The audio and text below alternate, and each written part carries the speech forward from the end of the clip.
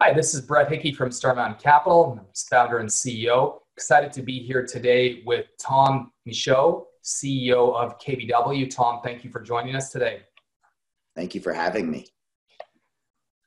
Today we're going to walk through some information and really focus on opportunities for commercial banks as we think about the market downturn. And as we all know, with challenges come opportunities. And Tom, being a professional covering and advising and working with many leading and growing commercial banks across the country for nearly 35 years now, we're excited to pick his brain and share some of the insights and experiences with you today.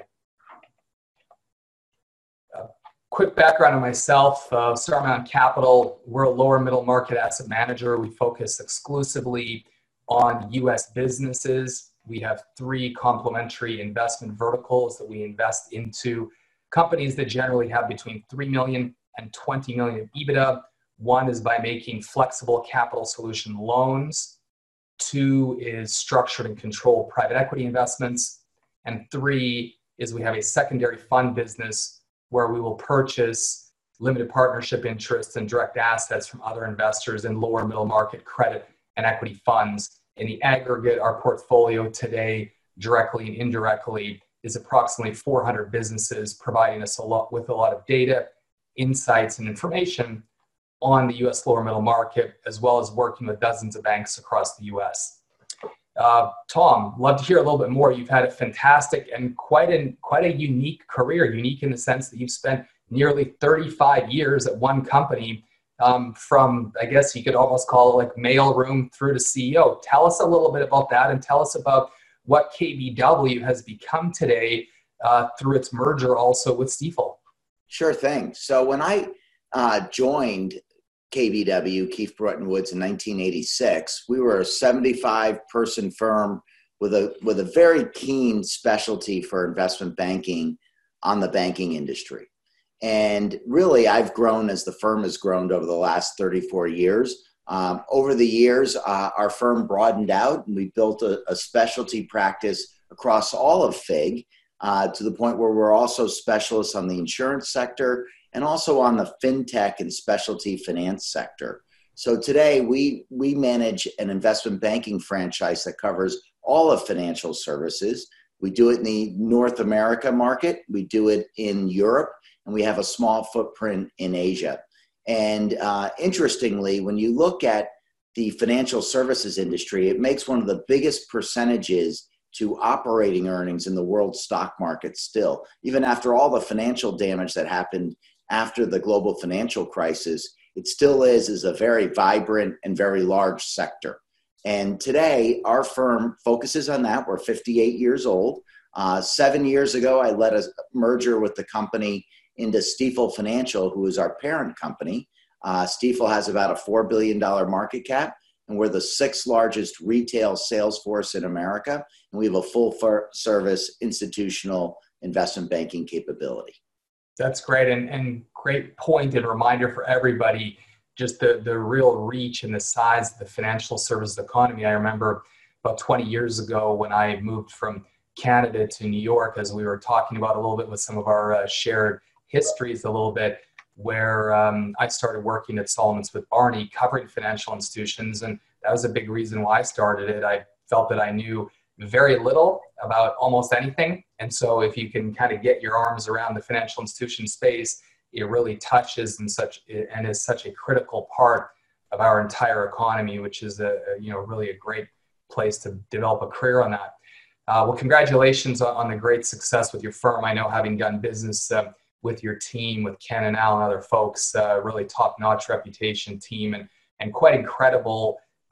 Your background, obviously being there for that long, but also the continuity and the culture that your firm really exemplifies with you in a leadership role is quite admirable.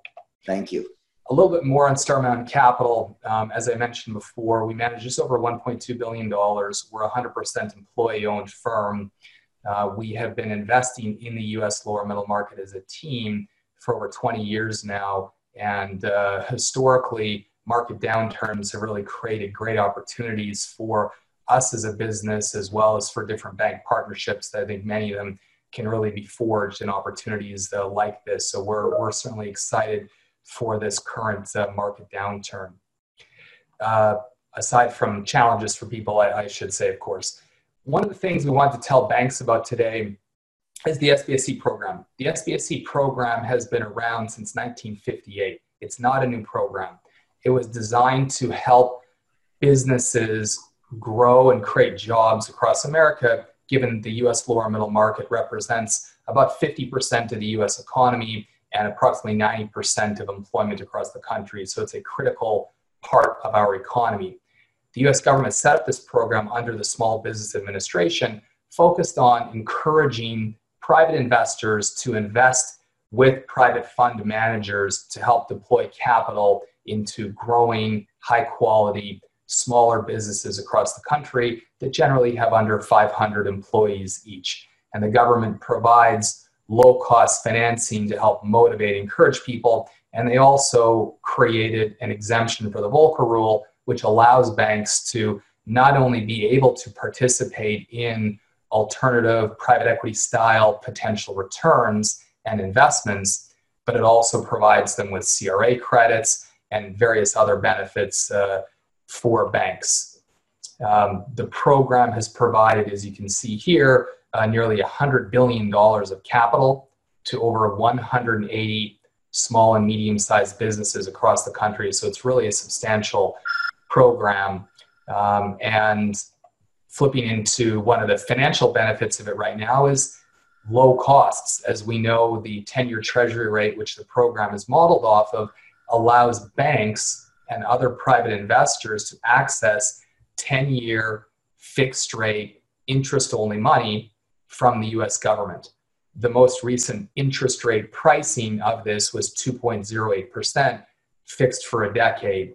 So something that's quite a compelling program that we have invested in, I've personally invested in, and it's done very well for us, and something that we know that some of your bank clients are familiar with, Tom, but many are less familiar with it. And so it's something that's probably a great opportunity for banks to think about not only returns, CRA opportunities, but also opportunities to deepen relationships, which I know is a key thing that you focus on in advising your clients and saying, during market downturns like this, how can banks really capitalize both organically and strategically on growing their businesses, including forging deeper relationships with managers into this space to create one-to-many relationships with managers. So with that, let's switch into in-person here, Tom. Share some of your tips and wisdom. If you're speaking to banks, what are some of the things you talk to them about in an economy like this? Where are there opportunities? How can they think about growing? As we've all heard the old adage of challenges create opportunities. Give us some of your experiences from the last 35 years. Sure. I think the first thing is clients never forget who has been helpful, especially helpful at a time of great need.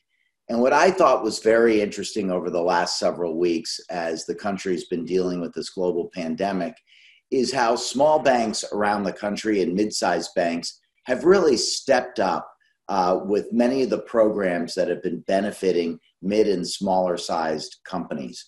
For example, the payroll protection program was led by the regional and community banks across the country.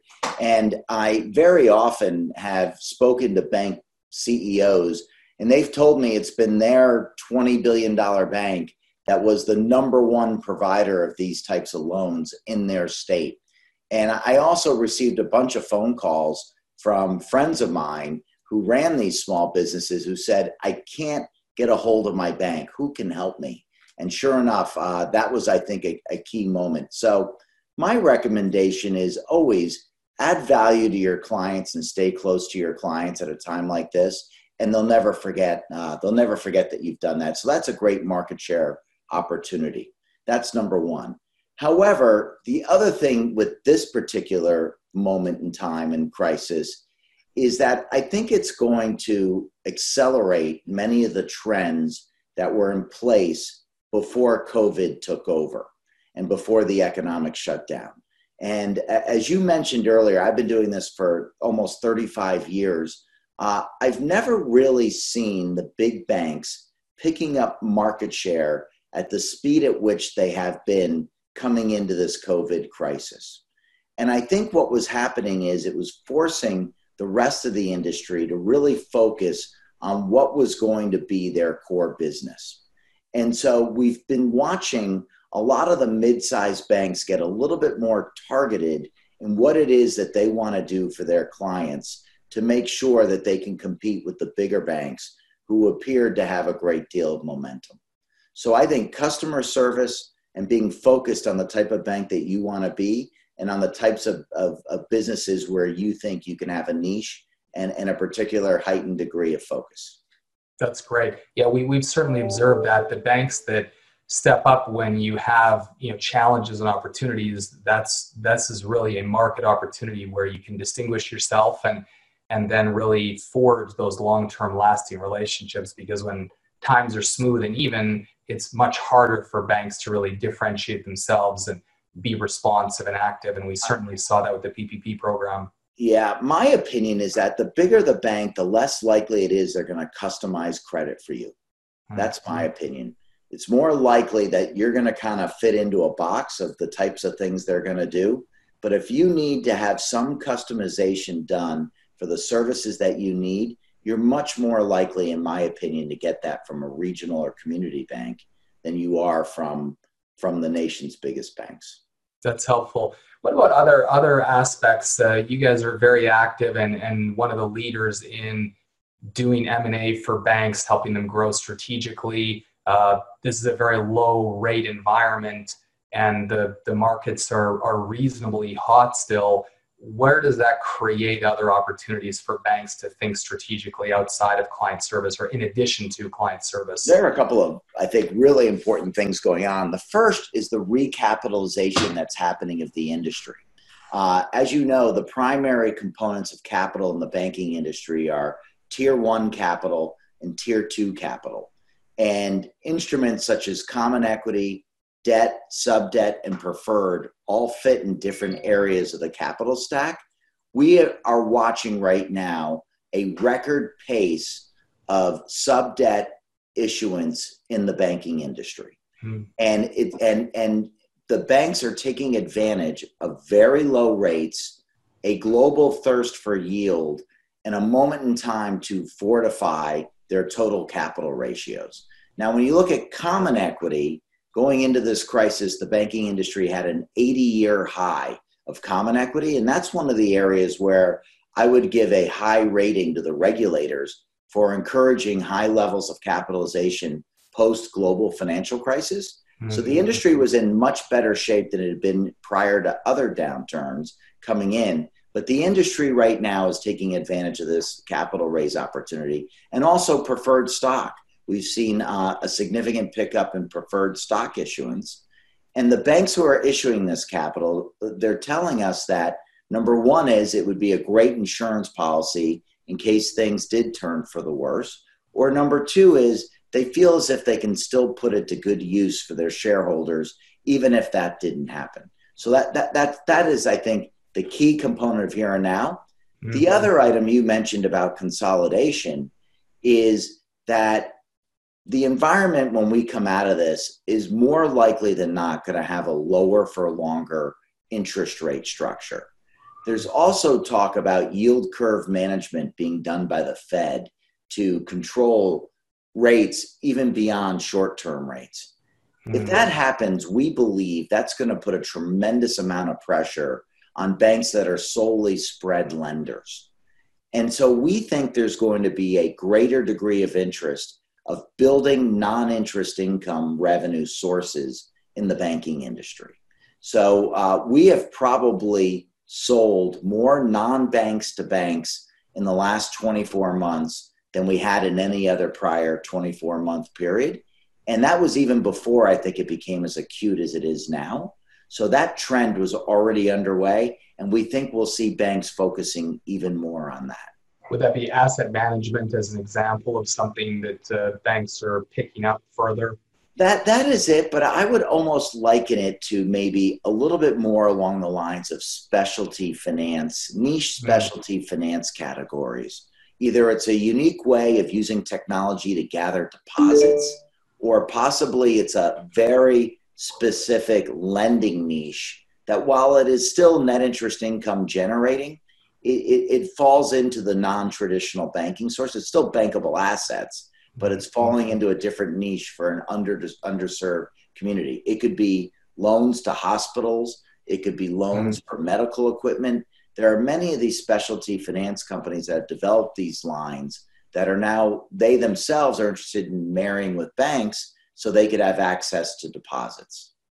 And I guess that's both opportunistic for them as ways to grow, but also defensive in the sense that it is diversifying their portfolio and diversifying their assets away from, I know a lot of banks are pretty heavy into real estate, which can become quite cyclical. So how do they further diversify their portfolio base? Correct. It's a nice marriage from both sides. It could be a successful lending platform that's really looking for more stable deposits. And it could be for a bank that's looking to do something that's a little bit less traditional, offers a little bit better spread alternative, and diversifies their business, or gives them gain on sale opportunity, because these types of assets, because of their yield, can quite often be easily marketable for a gain. That's interesting. So banks, can access capital at good rates, and there's a bunch of different things they can strategically do with that capital, including different types of business units they could build, generate some good income, as well as potentially generate some long-term capital gain appreciation off those assets if they do it right. Correct. Great. That's right.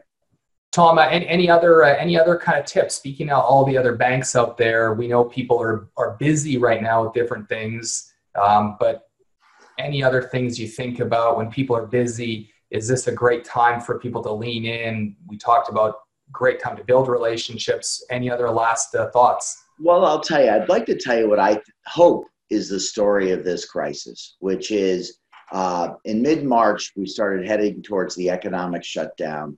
March 23rd was the bottom for the Keefe Bank Index, or the Keefe Regional Bank Index.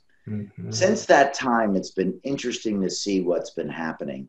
While we're still in a recession and times are certainly troubling, or troubled maybe is a better word, it does appear that the worst case is being taken off the table.